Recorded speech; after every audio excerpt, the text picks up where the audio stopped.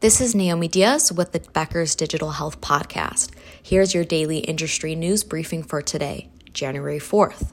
First, Amazon obtained an $8 billion unsecured loan after a challenging year in 2022, according to Reuters.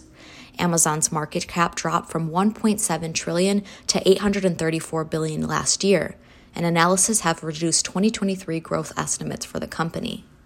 The $8 billion term loan will mature in 364 days with the option to extend the loan for a second year.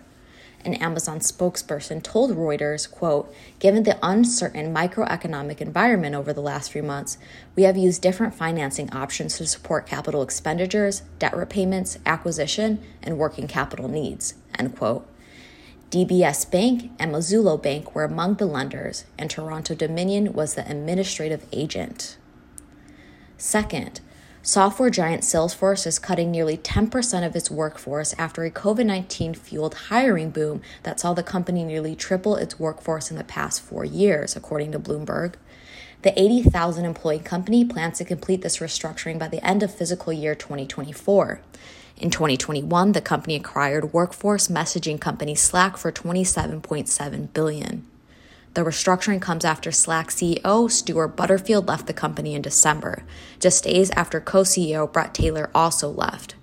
Salesforce CEO Mark Benioff said in a January 4th letter to the employees, quote, "The environment remains challenging, and our customers are taking a more measured approach to their purchasing decisions. As our revenue accelerated through the pandemic, we hired too many people leading into this economic downturn we're now facing, and I take responsibility for that," end quote. Third, Allscripts has changed its name to Veradigm. The name change, effective January 1st, has been underway since 2022 as Allscripts worked to move its products to the new brand, according to a press release from the company. All remaining Allscripts assets, including electronic health records, practice management systems, and patient communication platforms, are now fully integrated into the Veradigm network.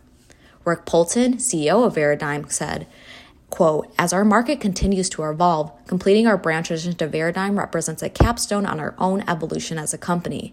We're well positioned to drive growth and serve each market where we compete," end quote. The Veradigm network provides life science and health plan organizations access to de-identified patient data, provider connectivity, and analytics. If you would like the latest health IT and digital health industry news delivered straight to your inbox every morning, subscribe to the Becker CIO and Health IT Review e-newsletter through our website at www.beckers.com.